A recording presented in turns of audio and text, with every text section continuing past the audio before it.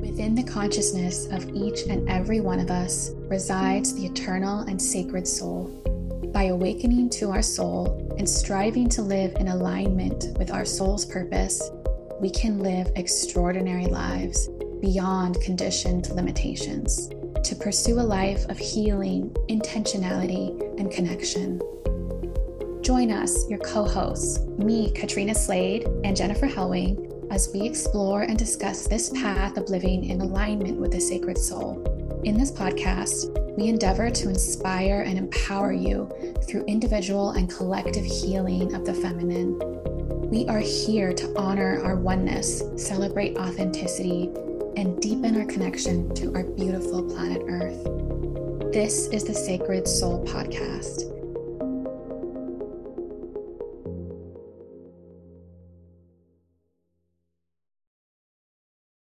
Welcome back to the Sacred Soul Podcast. This week, Jen and I are talking about embodied spirituality, which is addressing the way that our bodies are impacted by energy and how they hold wounding and how that can manifest in our lives.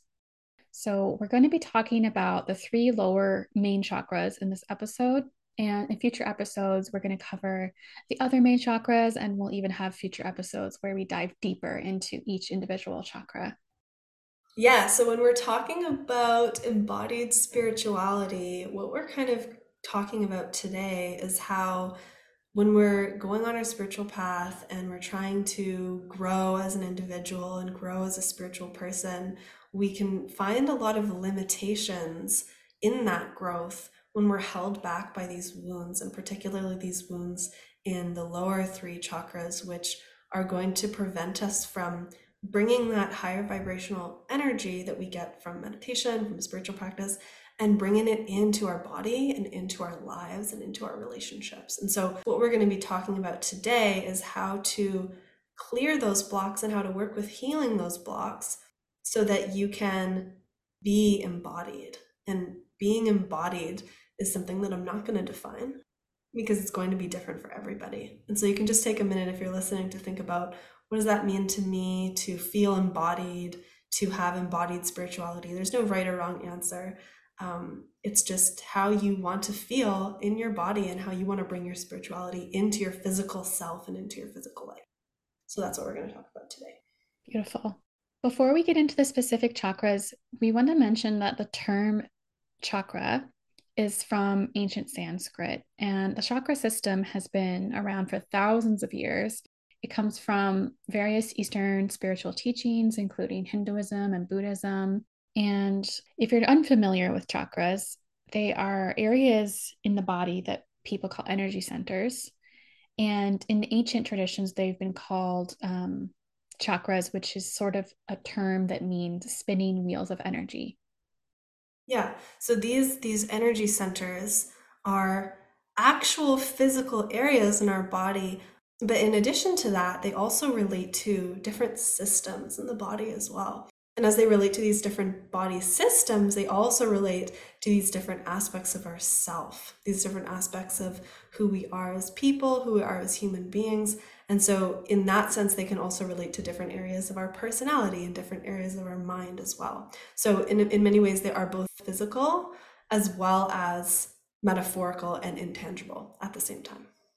Yeah. And once you become aware of your chakras and start paying attention to like the sensations and feelings in your body, you're going to really notice how impactful they are. Yes. So today, I think we're going to focus mostly on the root and sacral chakra. And I'll talk a little bit about the solar plexus, but I really want to start with those lower 2 because these are the most dense energy centers. And so what I mean by that is they relate the most strongly to our physical bodies and our physical lives. So when we talk about embodied spirituality and we see that connection between our spiritual practice and our life, it's really just about bridging that connection and finding that way to live spiritual lives. And so as we go through this path, we have to heal the ego mind and the sense of personality, in addition to the spiritual growth and connection with our soul and that kind of stuff that we do. Otherwise, what can end up happening is we can have this kind of flip-floppy energy where we can go into meditation and we can feel really good and feel really blissful. But then we come back into our real lives and we suddenly feel triggered, we suddenly feel upset, we suddenly have health problems, we suddenly have all of these challenges in our interpersonal relationships and with our emotional life. And then we kind of find that we're not able to bridge that connection. So that's what we're going to be talking about today, is how that path of healing actually helps us to be more spiritual beings as we live our lives, if that makes sense. Does that make sense, Katrina, how I explain that? Yeah, I relate to a lot of what you just said. I can feel so blissful in meditation, and then I come back and it kind of fades away. And then I start feeling overwhelmed with like my list of things I want to get done that day or whatever, or old conditioning. Just because you're in touch with your chakras or you're in meditation doesn't mean you're not ruled by conditioning or things from your childhood or past lives or inherited. And I did want to mention that before we get too deep, that our chakras are influenced by so many things, and like the main ones, would you say, are like childhood, major, major, major, and our inherited wounding or even inherited gifts, I guess. Yeah, yeah, definitely. Yeah, so it's not like if you feel like you have a wounding or a blockage, it's all your fault or anything like that. We all have them, because it's part of being human and it's part of Yeah, the learning and the growing that we're meant to do here. So I just wanted to mention that. exactly. And so exactly what you said, Katrina, that path of spiritual growth and the path of healing are the same path. Yes. They're not separate paths, right? If that makes sense. So let's start with the root Hmm. chakra, and I'm going to talk about what that is a little bit. But going into this episode, I'm kind of assuming that people listening have some sort of basic knowledge already, because I'm going to go a little bit higher level here with it. But I'm specifically going to be talking about how it relates to your journey of self-development and growth. Okay? Hmm. So when we start to work with the root chakra and we start to work with that in the sense of how we relate to ourselves spiritually, I think this is the main place that we need to start when we want to work on embodied spirituality. And we want to work on bringing our spirituality and our spiritual practice more into the body. The root chakra is the best place to begin with. So, as you probably already know, this energy center relates to our family roots, our nourishment, our sense of safety. The biggest thing here is trust, the idea of trust and safety. So, what happens here is it's basically our relationship to the world. And you have to understand, when we're a baby, our caregiver, our primary caregiver, is our world, right? So, the relationship that we have with that primary caregiver, and whether we feel like we can trust them, like our needs are taken care of, like there's nourishment that we need that's being given to us, that is going to ultimately shape how we see the entire world. So, if you're listening, you can think for a minute, what are some positive and negative beliefs I have about the world in general, about even being here on Earth? Right? So you can start to question that. How do I feel about the world in general? Maybe I have some positive things, maybe I have some more negative or skeptical beliefs. And you can just question how you might hold those beliefs in your root and how that might relate to your own relationship with your primary caregiver as a child. So mother wounds are big here. This is where we go with that in the beginning. Now, again, I just want to say too that obviously, if your primary caregiver was acting from a wounded place and then that wounding was passed down onto you, that likely didn't come out of nowhere. And so that likely came from that person's relationship with their primary givers, and so on and so on and so on. So here we also have ancestral trauma, lineage stuff, and all that kind of stuff that can be passed down through there. So it's a lot. It's a lot to deal It with. is. Yeah. So that all that kind of stuff lives in the root. There's this really lovely quote that I like, which is, "The mind is to the body as the parent is to the child." Oh, So what that means is the way that you perceived you were being treated by your parents as a child is now the way that your mind is going to treat your body as an adult. that is amazing. I love that because it's so true. Yeah. Yeah. particularly when we're looking at the chakras and when you're aware of all of this and how they are formed and how they are impacted. So So what comes up for you there, Katrina, when I say that about how your mind is in relation to your body? I have a lot of wounding now. So I think even if you don't suffer like terrible traumas, there's still going to be stuff that comes up because it's meant for you to heal. Like I know I have ancestral wounding in the root that needs to be healed, even though I didn't suffer a lot as a young child. It's carried over into me. So, Mm-hmm. um, Mm-hmm. Exactly. Yeah.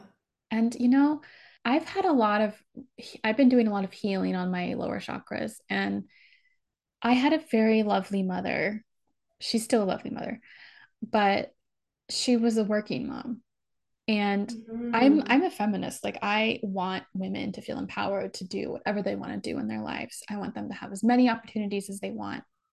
Yeah. But I can see how perhaps that affects the young child if the mother, especially because I'm American, and I know Jen in Canada and lots of other places it's different, but in America there's not a built-in parental leave system. So Mm-hmm. the mother Yeah. the mother's forced oftentimes to leave, and then this is when the child is very very young, a young baby, and it Yeah. could unintentionally cause an impact Of at even at course. that age, even though the baby, you don't think of the baby as being aware of things very much like Mm-hmm. like a newborn, but somehow it does.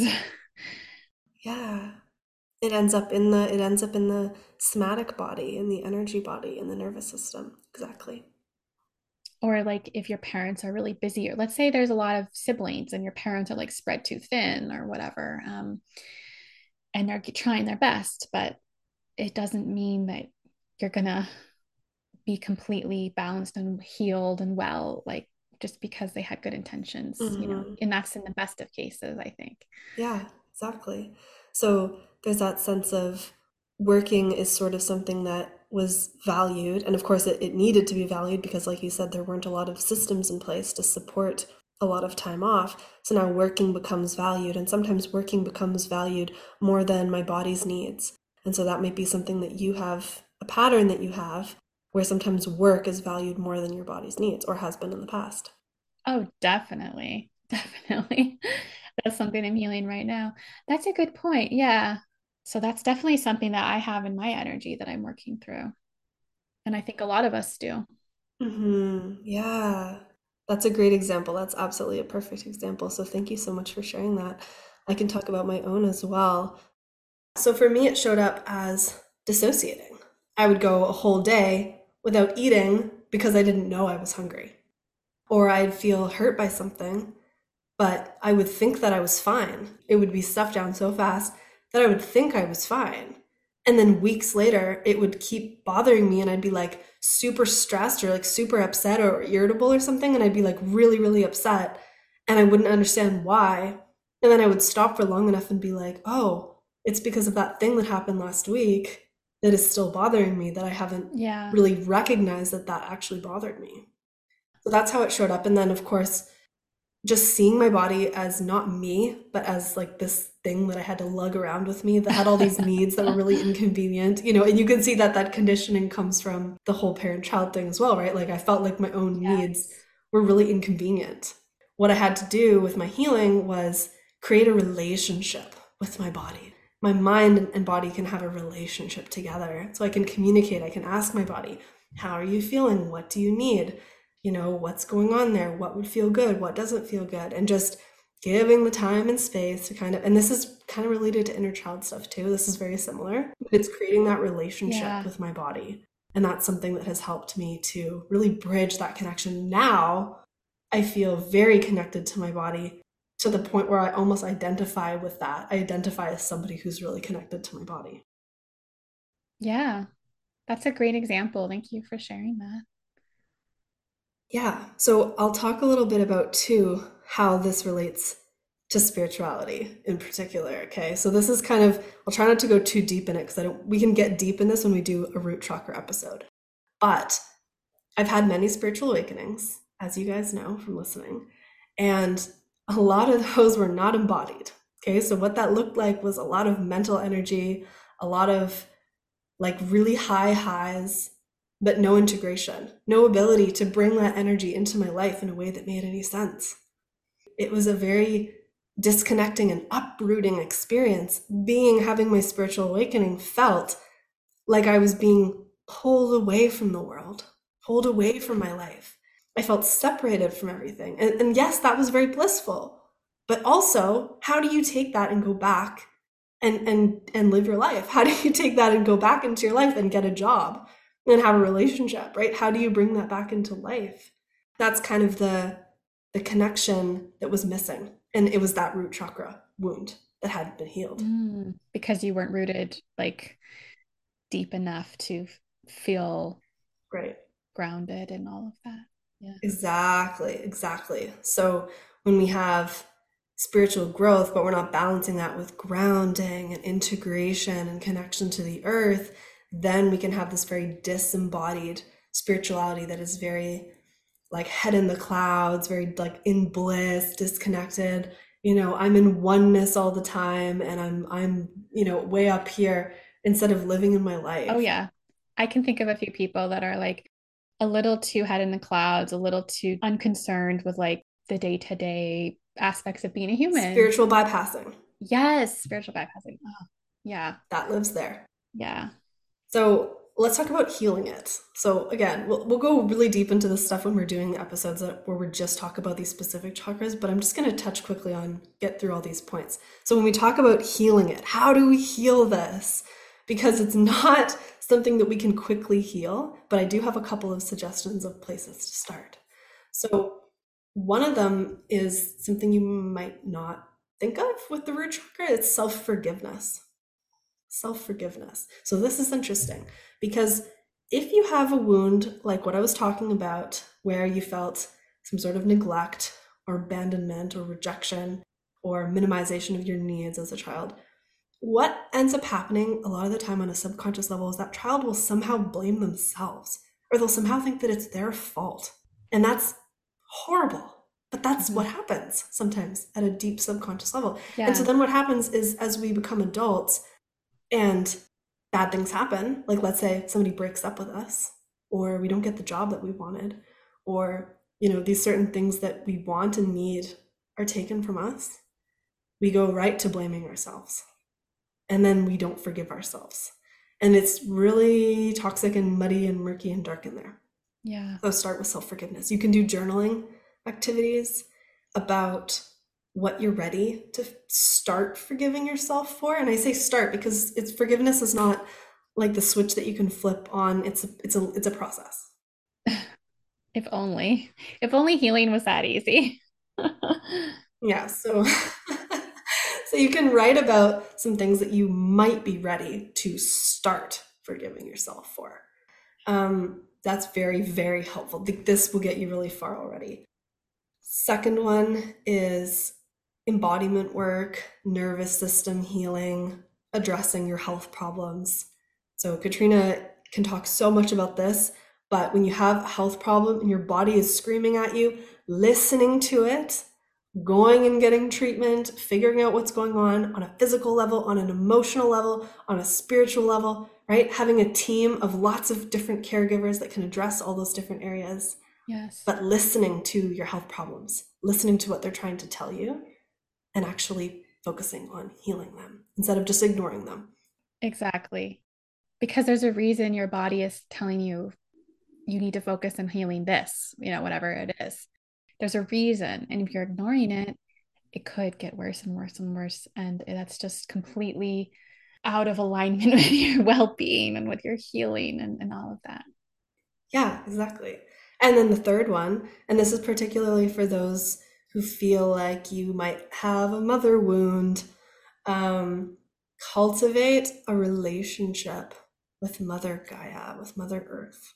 So you can learn to talk to her, to sit with her, to explore herbal remedies and natural medicine, and have the intention of gratitude and that you're receiving this from the earth.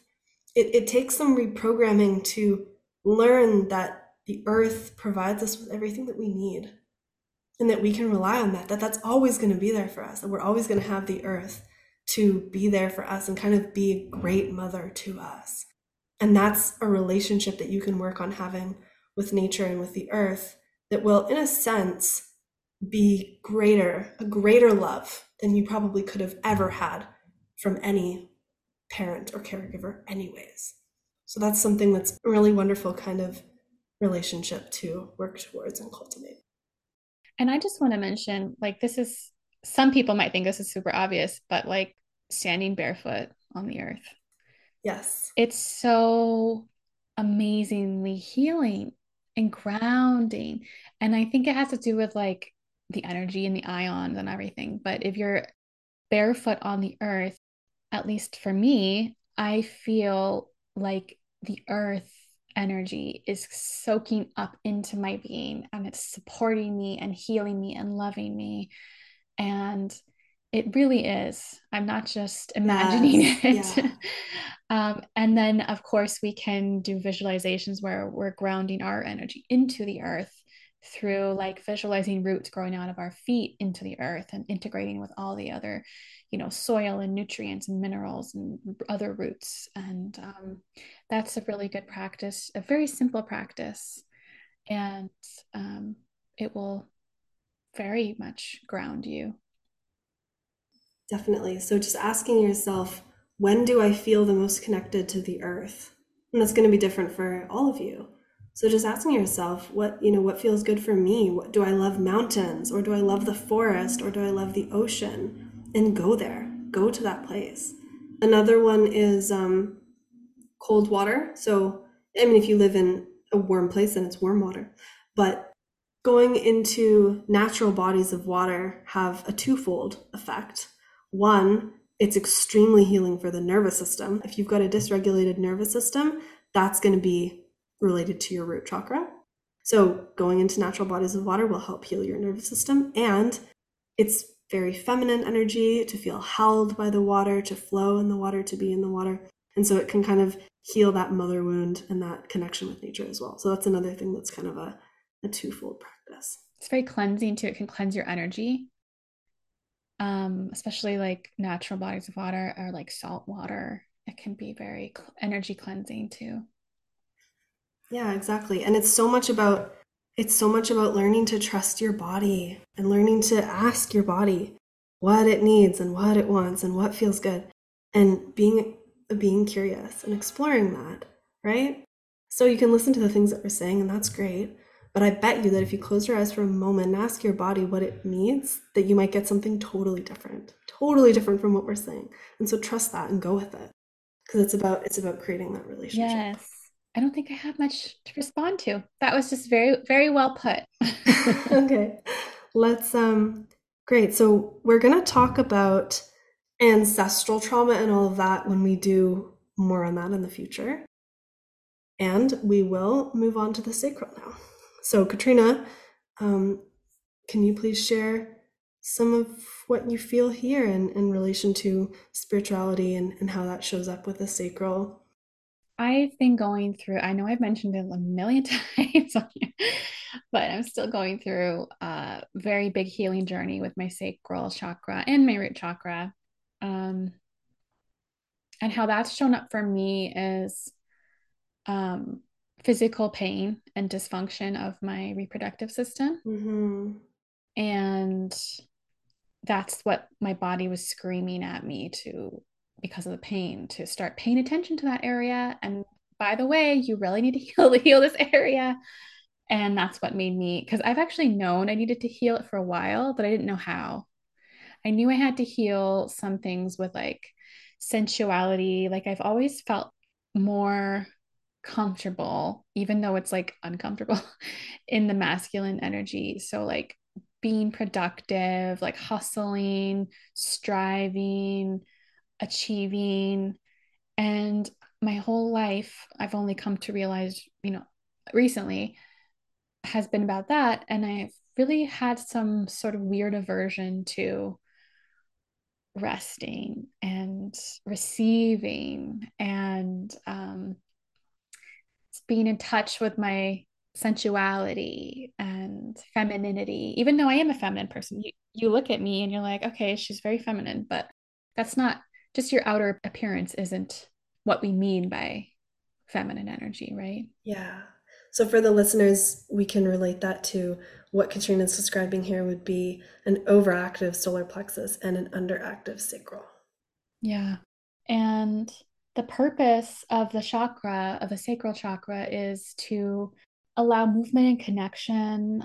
It's the place of our emotions, a place of our sexuality, our creative energies formed here. So if you think about it, like if you're female, you have a womb, um, you can create life in your womb space with a baby. Or at the same time, or parallel to that, you can have creative energy blooming in your womb space, and that helps you be creative in your life. So, like, I'm a writer and an artist. I do a lot of creative things. And so, it doesn't mean just because I have some sacral chakra wounding that I'm not creative, like I am. I like the idea of blooming, like something's blooming up from inside of you, you know. Yeah. Yeah. Um, Another major theme of the sacral chakra is guilt. And that can show up in many ways, but a lot of us are carrying around guilt.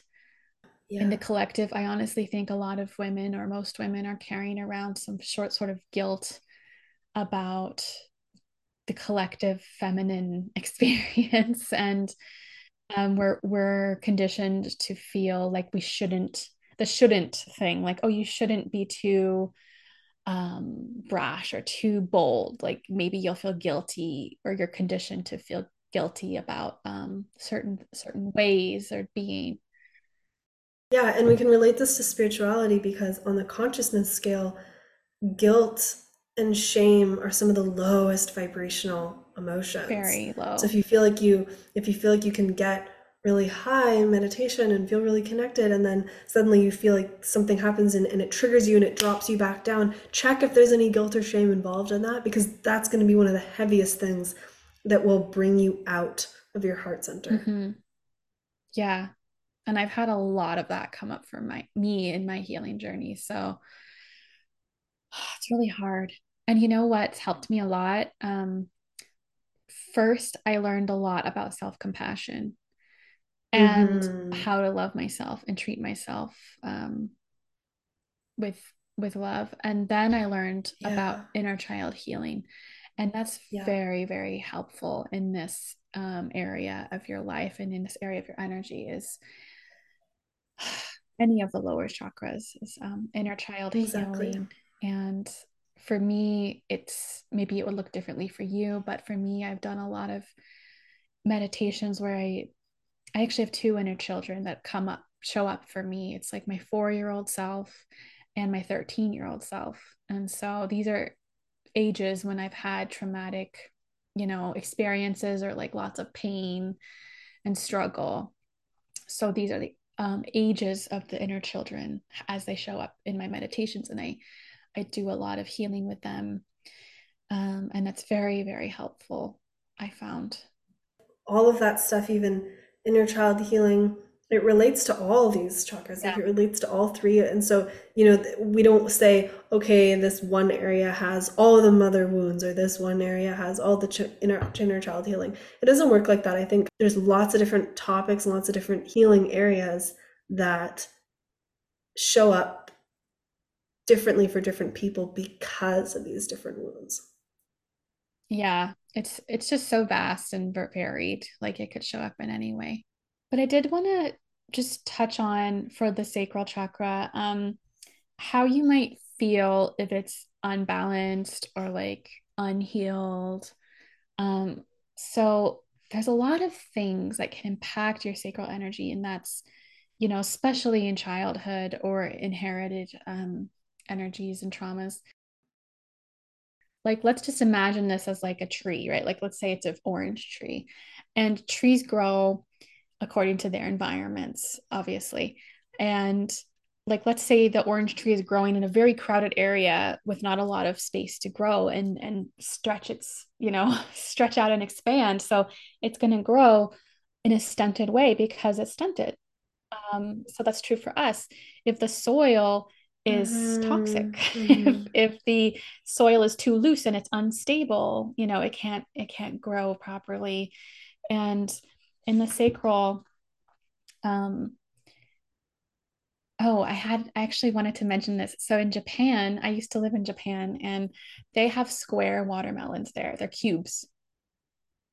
And they do that for space saving purposes because it's Oh, a funny. tiny Okay. island, like they like to have things very efficient. And Mm-hmm. they grow the watermelons into a form that it just grows, and it's pressed as it grows outward, and it shapes itself into a cube because of its restriction that they put around it.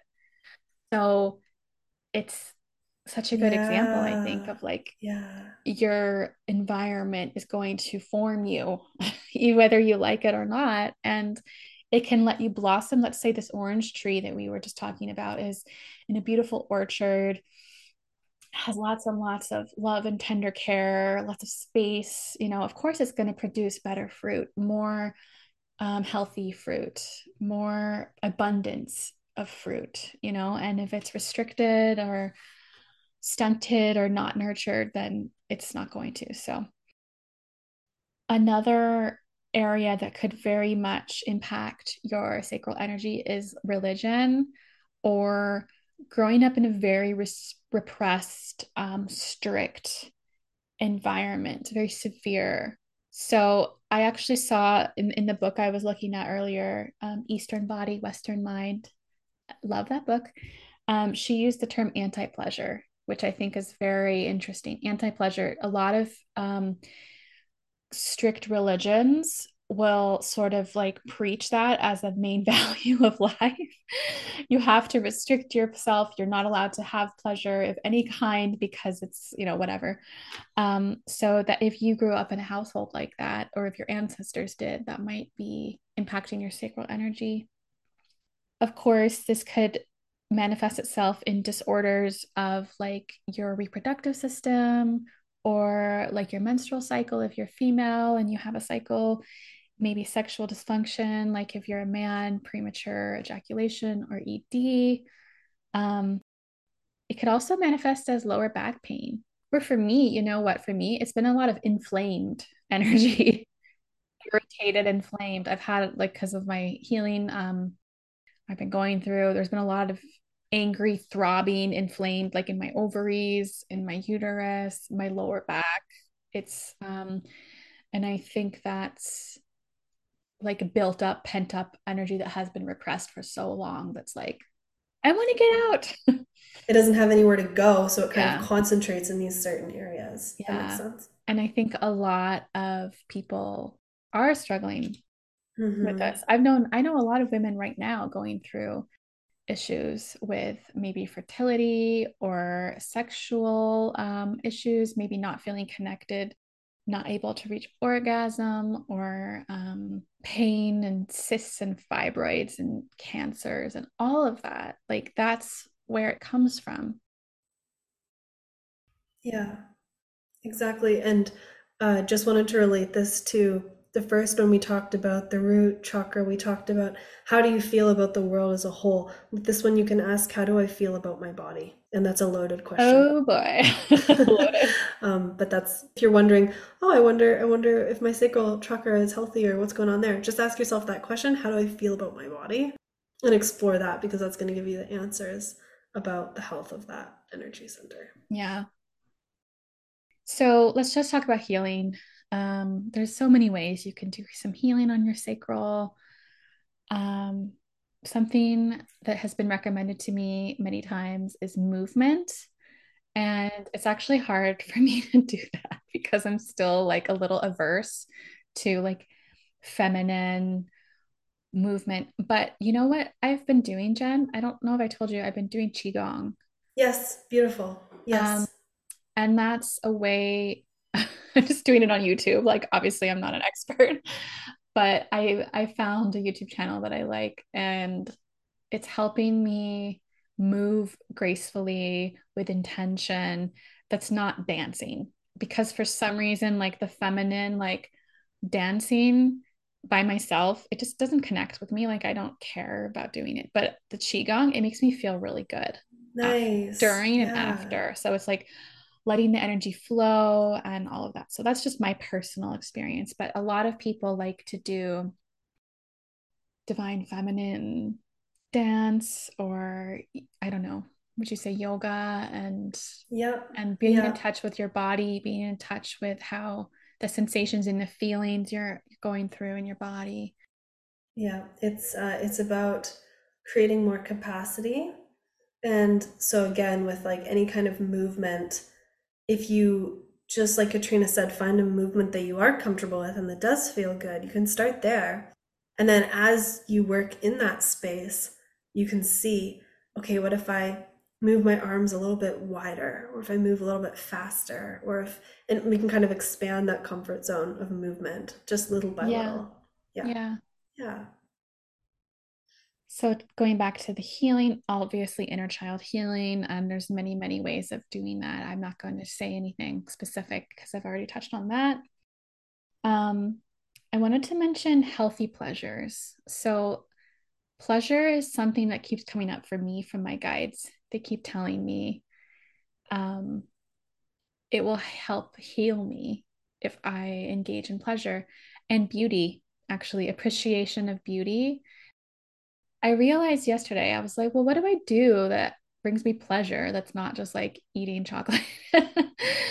And I realized reading a really good book brings me so much pleasure and it's very relaxing, right? So I've been reading a lot. I found a good book that I told you about, Jen. I've been reading a lot this weekend, or it's not even the weekend anymore. The last few days I've been reading a lot, and that's one way I can engage in healthy pleasures that aren't just overindulgence, because I tend to emotional eat. I can eat my emotions. I'll feel stressed or overwhelmed, and then I'll go for like ice cream or chocolate. And that's very common.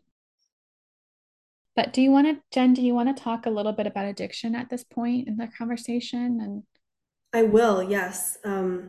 Katrina and I were just talking about this a little bit before the episode, but we were talking about how it's interesting that addiction, even sort of such a broad category of something like addiction, it really can show up in similar behaviors, but the motivation behind it can be vastly different for many different people. And so I'm going to talk about that and how that relates to the three chakras, and then maybe that can transition us into talking a little bit about the solar plexus. mhm. So I'm going to talk about addiction, but I'm also going to talk about eating issues, because I think that all of this is really what we're talking about is coping mechanisms, right? Exactly. Yeah. With things like this, I never like to use the word healthy or unhealthy. I like to use the word helpful or unhelpful, because what that is to you is going to be different for everyone. That's a good point. Yeah. Yeah, so we talk about coping mechanisms, and I'm not going to say that anything is healthy or unhealthy. I'm just going to say these are the different ways that people cope, and some of them tend to be more unhelpful than others in Mhm. general. But again, that's going to be very different for every individual. So, with addiction, and also how that relates to spirituality, right? So, it can sometimes be something that makes us feel pulled off of our spiritual path, right? When we feel like we can't cope, and then we go and we cope in a way that is unhelpful for us. And now what happens? We feel guilt and shame, Oh God. which, Yes. as I said, are going to be some of those lower energies that are pulling us away from our spiritual self. So that's why this is relevant. That's why we're talking about that, because it's something that pulls us away from our spirituality through feelings of guilt and shame. Okay. So when we have in the root chakra, when we have addiction, it usually looks like escapism and wanting to be separate from the world, wanting to be separate, wanting to be just held in something that feels okay, other than being in the world, which doesn't feel okay. And so this escapism tendency fill in the blank what you will, using blank to escape reality, right? It can really be anything. It can be any substance or any type of behavior, anything to escape reality. This includes a lot of spiritual practices. Sometimes we go, like Katrina and I were talking about spiritual bypassing and being, oh, everything's fine, and there's nothing wrong, and we all just have to love each other, and trauma isn't real, and all this stuff. This is, again, a very escapist mindset. It's a very separate mindset. It's not my problem that the oceans are dying. It's not my problem. Racism isn't my problem, right? So this is, again, it's very pulling away from the world and pulling away from reality. So that's how that can show up in the root chakra. So you have addiction, escapism, that kind of stuff is showing up there. While you were talking, I was thinking about like young people and how like addiction to phones, video game addiction, like Mm-hmm. numbing, like escapism, numbing by watching, like binge watching. Would that fall under that? Oh, yes, 1,000%. Yeah, thank you for bringing that up because for me, I don't enjoy my phone. So it's hard for me sometimes to understand that people can be addicted to it. But yeah, okay, so some people are addicted to scrolling social media, this mindlessness, exactly. It numbs your sensations and your feelings so you are escaping yourself. Yeah. Exactly. Thank you for pointing that out because that's huge. That's a huge thing. Mhm. Definitely so prevalent in society today. So we can just heal that with presence. Okay. So the opposite of escapism is presence. How can I be more present? And you can start with myself. How can I be more present with myself? Then how can I be more present with my my people, the people in my life? Like have I asked my friends how they are? Do my plants need some water? Right? It's just like environment presence. And then the next layer of that is my community. What does my community need? Is there anything more I could do for my community? What does my world need? Can I show up and do something for the world, for other people in the world, right? So it's creating those layers of presence and connection, reconnection with ourselves first, with our environment, and then with the world as a whole. That can kind of bring us out of that place. That's why I think some people don't feel like they're capable of being like the rock for their friends or like the community leader or whatever because they need to work on themselves first. Yeah, so if you're like that person, you feel like you're overly burdened a lot of the time by your environment and things, and you want to shut down, you can work on being present with yourself. Yeah, thank you for saying that, Katrina. That's exactly right. And then we go into sacral. We talk about addictions here. Katrina, you explained all this already, but it's about pleasure, addiction to pleasure, wanting to feel good. Now, this comes from wanting to avoid emotional pain. Mm-hmm. So, any kind of pleasure seeking behavior, whether that's helpful or unhelpful for you, you decide. But you have to ask yourself in that moment, am I avoiding displeasure? Am I avoiding discomfort? Am I avoiding emotional pain by doing this? And what you can do is just see if there's anything you need to face. You can do, I'm going to sit and I'm going to feel my unpleasant emotion. You can set a timer for 5 minutes. I'm going to feel what I'm feeling for 5 minutes. Then I'm going to go and enjoy something else, right? So we're kind of balancing out giving room for the negative feelings, especially with somatic practices and such. And then we can go into whatever we're doing. And it just creates a little bit more self compassion, a little bit more space in the body for those things. Self-compassion is huge here. Like being able to sit with yourself Yes. and allow yourself to feel what you're feeling and not numb it. It takes tremendous self-compassion. Encourage. Yeah. So encourage, definitely. So if you can do that, like you're very brave. And it's not weak to focus on these things. A lot of people think, oh, self-compassion is so like wishy-washy or whatever, but no, it's going to turn you into a stronger person, into a more resilient, more healed. So it's just so important. Yeah, thank you. And if you need help containing your emotions or creating like a safe container for your emotions, talk to a counselor, talk to a therapist, find a safe place to feel. Because for a lot of people, just feeling in their body doesn't even feel safe, right? So if that's you seek some support, and I like to use the word container, like seek some sort of a container that is creating a safe place to feel. Yeah, yeah. And then addiction in the solar plexus. Do you want to lead? We'll lead into the solar plexus now. This is a good lead into it. So here, Mhm. this is really interesting because this one is usually one of two extremes. And for most people, it's both. So we go back and forth, back and forth, back and forth. There's not a lot of gray area actually in the solar plexus usually. And we want to work on that. We want to work on creating a gray area between these two extremes. And so one of the extremes is, Katrina, you were talking about this before with, what was it you were saying? Feeling like you always have to work and be productive and go, go, go. Yeah. Like my self-worth in the past was based on how successful I was in my endeavors, how productive I was, and that does not leave a lot of room for healing and wellness and balance. Yeah. So that would be that solar plexus, productivity, self-image, success, all this stuff. And of course that comes from a wounded place. Of course that comes from a place of not feeling enough. Like, I'm not enough, so I have to do all these things to earn. What was it for you? To earn the right to prove my value. Yeah, I guess that's it, to prove my value. Yeah. And I think a lot of us feel that way, or the opposite. Yeah, exactly. So I think that's one side of it. And of course we see this in society as a whole, and that's a whole nother topic. But Yes, that's how we've been conditioned. Yeah, exactly. Exactly. It's very sun worshiping, right? It's like the solar plexus is everything. Let's just work till midnight and leave all the lights on, and screens are on and lights are on and work is happening. It's a sun worshiping society, instead of the moon and the darkness, and but we can talk about that. Yeah. But the solar plexus very much is, there's a connection between the solar and sacral that is this dancing and this balance between the masculine and feminine energies. So we really want to kind of balance those out and have that be sun and moon, because both are good, and we all have both. Yeah, and that's something I don't think I specifically mentioned when I was talking about sacral. It's like divine feminine energy is living there. And even if you're not identifying as female, we all have feminine and masculine energy. Yeah. It's the yin and the yang, or the yang, and that's just how it is, right? Yeah.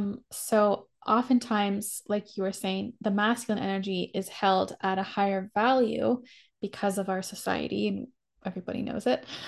Exactly. And the feminine energy is repressed because it's thought of as weak or of lesser value because it doesn't produce, it doesn't add to capitalism, it doesn't add value to the economy, whatever. Yes. So the kinds of addictions that we see here are going to be addiction to caffeine, addiction to staying up late, not having the screen off time before bed. You guys know what I'm talking about, right? Needing the light, needing the constant stimulation, needing the input.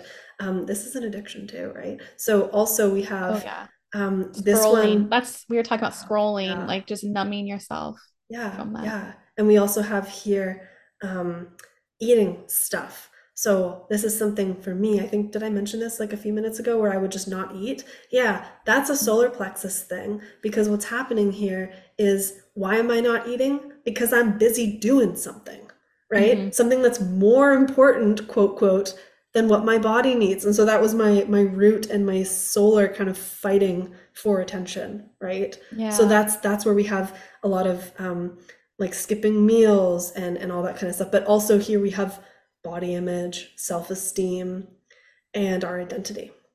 So again, you can see how that all relates to eating, because how do I look? How does my body look? But also, what am I achieving? What is my career?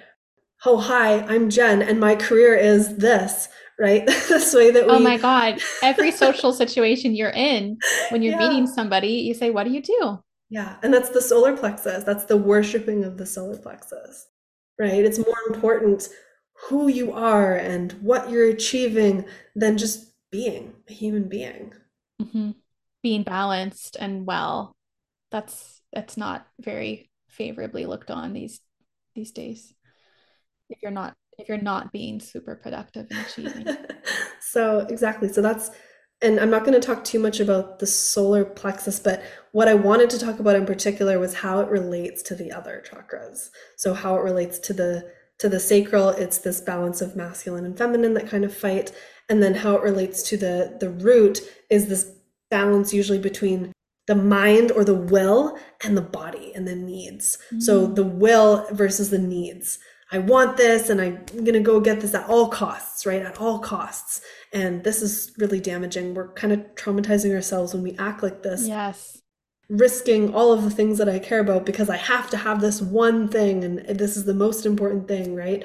We can get obsessed with career and money and success and achievement, but at cost of our physical health, at cost of our emotional health, at cost of our joy and our enjoyment of life, right? So that's kind of how those two energies can fight. It's interesting because it really does a lot of healing for people that I see, the people that I work with and my clients, specifically with Western society, is we're going to take that solar energy and we're going to flow it into the root and flow it into the sacral and kind of move that energy into those areas so that we can have a nicer balance between the three.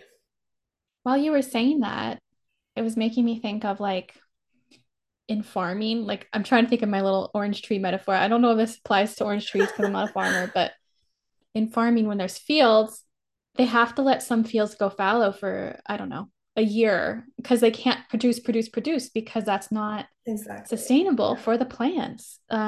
The soil gets depleted of nutrients literally. And so they have to let it grow with wildflowers or whatever's whatever's wild growing there. They have to let that happen. Um, and allow the soil to recuperate the nutrients before it can have another season of harvest, planting and growing and harvest. So that's how it is in Mother Nature. You can't go every day the same, always, 365 days a year. You just can't. Yeah, so that's the resting, right? The feminine and the masculine, the doing and the being. Exactly like you said. Yeah. Yeah. And there has to be balance. Exactly. There has to be balance. And I'll talk about too kind of what an underactive solar plexus can kind of look like. From what I see in most people, it's usually everybody kind of has an overactive and an underactive. We kind of all have both of these modes. Really in the solar, I see this a lot, and we kind of go back and forth. It's like a light switch. We switch on and off. So like I said, we got to find that gray area and expand that. But what the off switch looks like in the solar plexus is a total shutting down, a total discouragement. So it's like really loss of self-esteem, identity crisis. Who am I? What is my purpose? Like, can I even do anything? Right? It's just this total shutdown. Self-doubt. All these thoughts come in, and it's like a big tsunami. And it really, we're like, holy crap! Like, what is this coming at me? If you felt this, you know what I'm talking about. Yes. And it comes out of nowhere, and it's this massive wave of darkness. It feels like darkness. It's all this. Yeah. And so that's what the kind of shutdown state kind of looks like in the solar plexus. And then of course, what do? We go to our coping mechanisms, our unhelpful coping mechanisms. And then how does that make us feel? Shame and guilt. And then what does that do to our sense of self? It deteriorates that even further. And so then we have, again, the perpetuating of the solar plexus wound. Now suddenly I feel shame and I feel guilty and I feel this thing. So then how do we go and remedy that? We try to make up for it we throw ourselves into our work, or we go and we try to achieve something, or we try to this or we try to that. And it's like this endless cycle of going back and forth. And so that's why this flip-floppy thing happens in that space. Yeah. Such a good point. So from a spiritual perspective, I just have to say this because meditation, this happens to people when they're trying to do a meditation practice. If you have solar plexus issues, and I see this in a lot of people who have solar plexus issues, they'll have this in their mind, I'm going to meditate every day. It's a very masculine approach. Yeah, it becomes a sense of achievement, like something to check off the list. I'm going to meditate and I'm going to check it off my list. And then look how great, look at my morning routine. Look at my spiritual morning routine. I do the same thing every day and I'm so spiritual and I'm all this. And then what happens when they miss a day? Then they're like so guilty and they feel so ashamed. And then they hate themselves and they're like, man, I failed and I'm not spiritual and all this stuff. And it's awful. And so sometimes a meditation practice or like this idea of a spiritual morning routine can kind of be the devil in disguise, because it can actually bring out a lot of this wounding about our self-worth and stuff. So I want to say that, because when it comes to your spiritual practice, it's not something to achieve. It's not something to check off. It's not about how spiritual or how enlightened you are, how fancy your morning routine is. We need to come into the heart. So this is where, now I'm talking about the heart. We'll talk about that later a little bit more, but the solar plexus is in control, and let's let the heart be in control when we're doing our spirituality. So what that means is, you wake up in the morning, check in with your heart. What does your heart feel like doing? Does it feel like meditating? Does it feel like going for a walk in nature? What is your heart pulling you towards? And then let your heart pull you towards your meditation or towards your practice. Let that be your guiding light, instead of the solar plexus that wants to feel good about itself, if that makes sense. So we don't want that to leak into our spiritual practice, because that can just be kind of damaging. Yes. Yeah. That's a very masculine approach. If you have a giant to-do list and you're like, I have to do this all today, it's just not going to lead to like balance and healing. Yeah. Even though of course we have to do things like that every now and then, but something I've been learning a lot lately is how to do just what Jen was saying. But for me, in my healing, it's checking in with my womb. And what does my womb need? What does my body need? That's how I'm connecting with my body right now, is through the womb, because of what I need personally. So every day I check in and I ask, but some days I don't because I'm busy or whatever. And that's just, I'm human. But I'm trying to every day check in and not have an agenda in advance and say, oh, I need to do this and this and this for healing, because I've realized that's not going to work, because that's using my ego and my brain, and not my soul guiding me, or my highest self or my guides guiding me. Yeah, exactly. I need to be open to receive the intuition and the messages that I need, not what my ego thinks I need. Exactly. Yes. That's been a tough one to get used to. Yeah, thank you for saying that too.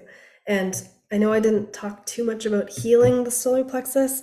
We will get into that more when we do the deep dive, but I'll just give you a couple of things. So where those kinds of solar plexus wounds come from, society is a huge one, but also the parent caregiver child relationship, especially around whether that parent was, how do I say this? It's like a role reversal. So there's a parentified child, like the child has to take on more responsibility. We see this a lot with only children and with oldest children. They feel like they have to take on a lot of responsibility in their lives, too young.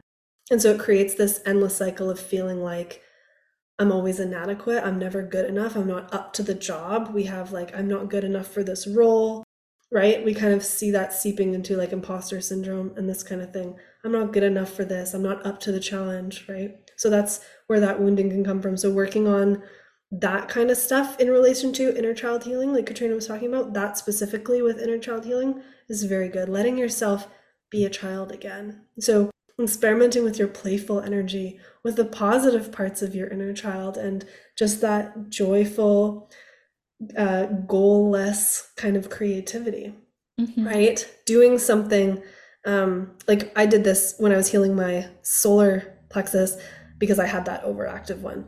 What I did was I decided to learn to play the cello, because I knew that was a really hard instrument to play. And yeah, I had played the violin and some other things as a kid, but the cello, like that was really hard. And so I decided to learn to play the cello, but with the intention of not getting good at it. That was really hard for me. How did you learn? I rented a cello. Okay. I had a cello in my house. Oh. And I played the cello like, every day or whatever. But it wasn't, I had an agreement with myself that I wasn't going to get good at it. I wasn't going to let myself get good at it. So I was just going to play it and experiment with the strings and with the sounds, and kind of like, maybe I'd have fun and play some songs that were kind of fun to play, but it wouldn't be with the goal of getting good at it. And so eventually, when I got to a place where I just felt like I had the fun that I was going to have with it, then I stopped, I like returned it and didn't play it anymore. And so there was no goal, there was no purpose to that.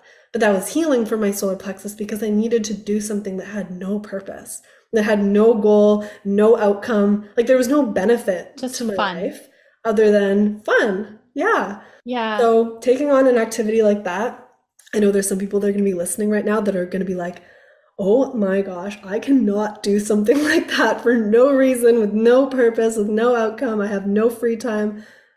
Grab a piece of paper, some colored pencils, and color, and then rip it up and throw it away. That's, there's no excuse to not do that. I was going to say that Yeah. because I come from the visual art background. Yes. So a lot of people, I've done a lot of teaching art, both to kids, teenagers and adults. And once they get it to a certain age, as teenagers, everyone gets pretty self-conscious about their Yeah. art. Yeah. And but as children, when I taught younger children in elementary school, they don't care about if they're good or not. They just create for the joy of it. And Yeah. it's so refreshing to see. Exactly. And so if you can experiment with watercolors or experiment with something, and a good way to do this is doing an abstract painting or an abstract drawing and just drawing patterns and lines, and because it doesn't have to look like anything, you know trying to draw a portrait is the hardest thing because you want it to look exactly like a face. Yeah. Don't do that. Just draw, paint something just for fun, like just the colors that you love. Paint them across the page for no reason because it's fun. And draw concentric circles over and over again, like you did when you were in fourth grade, like or Mm-hmm. whatever. Mm-hmm. It's so fun. You're not doing it to put it on the walls for people to admire, you know. It's about letting go of control. And I love that you said watercolors because watercolors have a little bit of a life of their own, don't Oh, they? they flow. Yeah. There's even less Yeah. control. Yeah. And a lot of people try to learn watercolors and they want to paint beautiful pictures. And for me, it's not fun to try and be perfect with my painting. That's why I like to paint abstract things because I'm painting a feeling or I'm painting an impression or Mm-hmm. whatever. And it just doesn't have to apply to painting, right? This could apply to cooking. You could Yeah. try a new recipe if you enjoy cooking and laugh if it turns out poorly, Yeah. you could play soccer, like you could play your favorite childhood sport just for the joy of it, not to make the most goals or the most points or whatever. So you can do this in a lot of ways. So you can just ask yourself, what is one area where I feel safe to give up a little control? Yeah. This feeling safe is good. Mm-hmm. One way of feeling safe is not like sticking your neck out, like putting yourself out there. So doing something that in an environment that makes you feel safe, Yeah. something that might be familiar or unfamiliar, but you're like wanting to explore, like you were saying, the cello, you had experience with string instruments, but the cello was new. So Mm-hmm. that was a really smart way to do that, Jen. And you know what? I was terrible at it. It sounded horrible.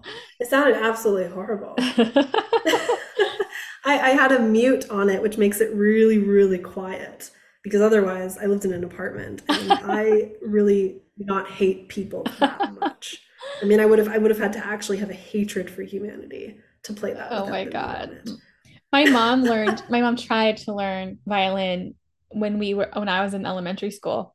So she'd play it in the house So from you very know. beginner stage, and we were like, oh my God. But at least she Yeah, tried. yeah.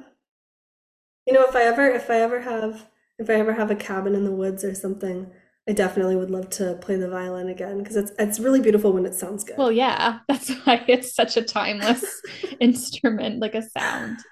It's beautiful. But Yeah. What's your favorite instrument? I really like piano. I don't.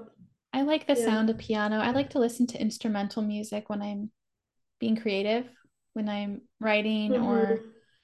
painting. And a lot of it's more like contemporary instrumental music, but I also really like instrumental piano. But you don't play anything, right?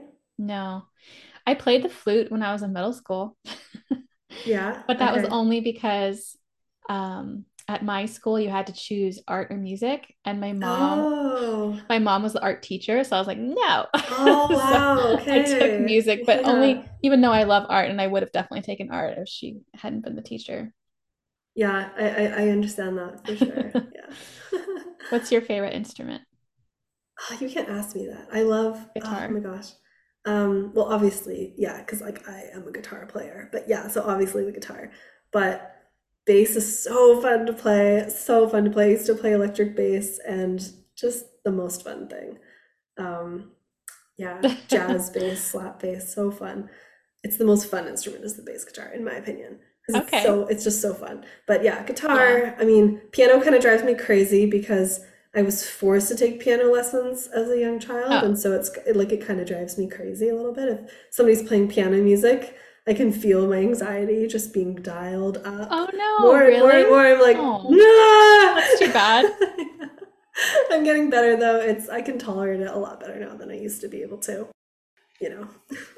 That's a good metaphor though. Like, okay, let's say we're talking about our chakras and embodiment. So let's say you have a trigger from childhood Hmm. because you were forced to do this, or Yeah, your yeah. parents made you feel this way, or whatever. And when it comes up, you could unintentionally start feeling anxious, or I mean, not unintentionally, subconsciously Hmm. start feeling triggered.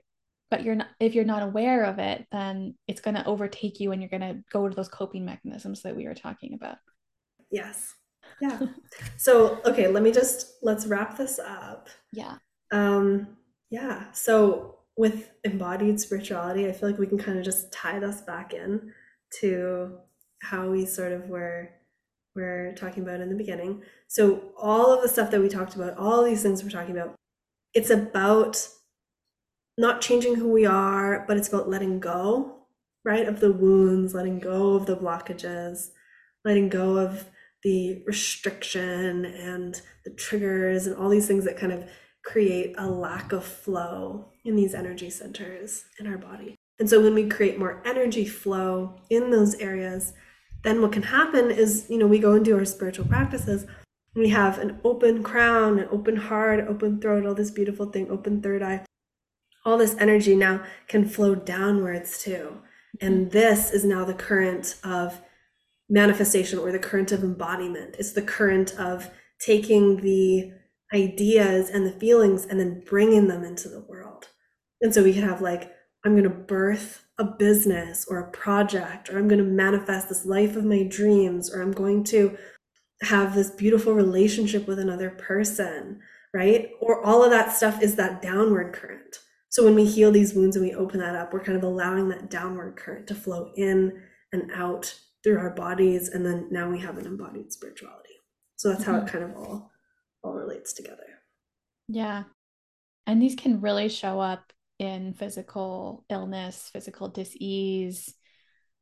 So just keep an eye on yourself. Like if you're the kind of person who has, a bad back, or if you're always getting sick, um, in a certain area, like let's say you always get sinus problems, like my husband always gets sinus problems. I don't know if there's a recurring thing that comes up for you, relate that to a chakra and think about, oh, could this be related to this chakra? And um, how does that imbalance or that wounding show up? And what is the origin of that? That's so true. The the wounds that manifest physically like that. I want to say this because this is a really helpful resource for people. I love that you said sinus problems. So because a lot of our deepest wounds are going to be in those lower three chakras. Mm-hmm. So what we can do is, if we have an issue that's happening in one of the higher chakras, look to the one that bridges with it. So there's these bridges that happen. So we have crown and root are like bridged together. Third eye and womb are bridged together. The throat and the solar plexus are bridged together. And then the heart is bridged with also the root and the crown. So looking at those bridges as well can help you go, okay, what else is going on here? What else is going on, right? So if I have a problem with my throat, what's going on in my solar plexus? And kind of just asking those questions to root back down to the lower energies, because there's usually going to be a fear, a guilt, or a shame underneath almost any wound that you have. That is so true. Yeah, Yeah. yeah. So that's how you can kind of explore the connections and things between the different Yeah. areas. Yeah.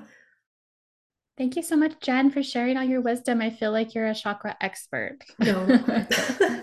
You're so knowledgeable. So thank you so much for sharing all about that. Thank you for sharing your personal experiences. I know it's like vulnerable to talk about health problems and all this kind of stuff, but I'm sure the listeners really appreciate both of our openness and vulnerability here. So thank you. Thank you so much for joining us today. And if you're interested in learning more or connecting more with some of the themes we've discussed, we invite you to join us in our sisterhood containers.